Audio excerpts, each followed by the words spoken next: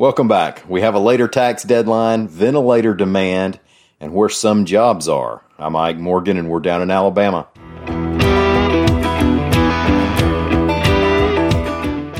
The Alabama Department of Revenue and Governor Kay Ivey have postponed your deadline for filing state income taxes, reports AL.com's Mike Cason. Just like the IRS already did for your federal return, the state moved the tax deadline from April 15th to July 15th. No penalties, no interest, no having to file an extension, nobody coming after you, as long as you file by July 15th. The extension applies to everybody, trusts, estates, corporations, and other non-corporate tax filers, and it applies to corporate income tax, the financial institution excise tax, and the business privilege tax.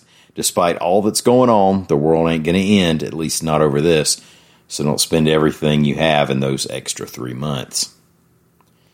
The head of the Alabama Hospital Association, Don Williamson, said that hospitals need outside money to be able to buy the ventilators they need in the midst of this COVID-19 pandemic, reports AL.com's Sarah White's Kodacheck.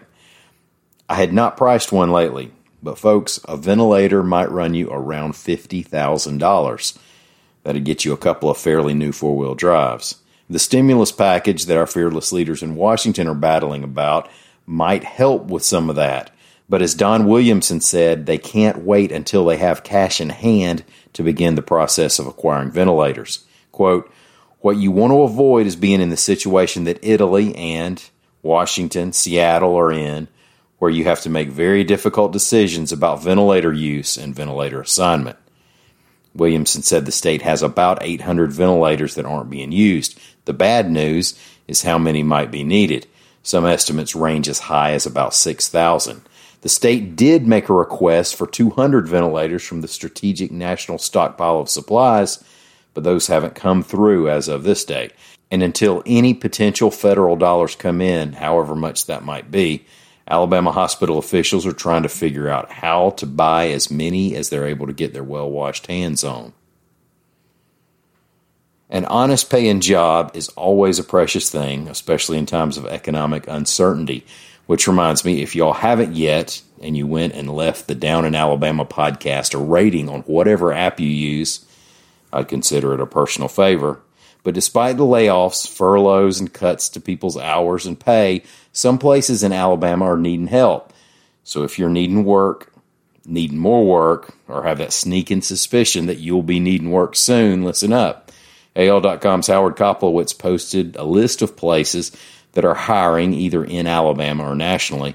They include many of those places you call the dollar store. Dollar General, Family Dollar, the Dollar Tree.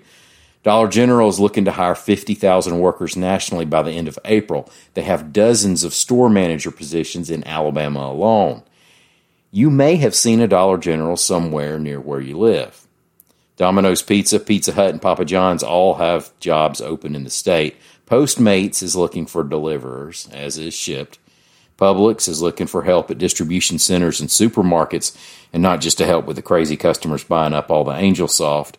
Target has more than 100 hourly job openings in Alabama, and Walmart is looking to hire 500 drivers nationally.